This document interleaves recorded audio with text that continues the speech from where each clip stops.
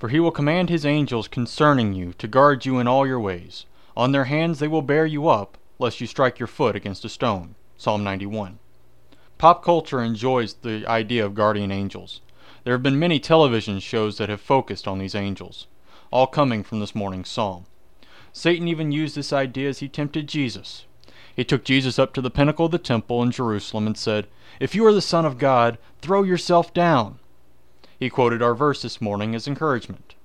Just as Satan tempted Jesus, many people do what they want and hope that their guardian angel is there to catch them. But guardian angels are not to be thought of as at your beck and call. They are God's gift to you to protect you from the attacks of the devil. Treat them as such.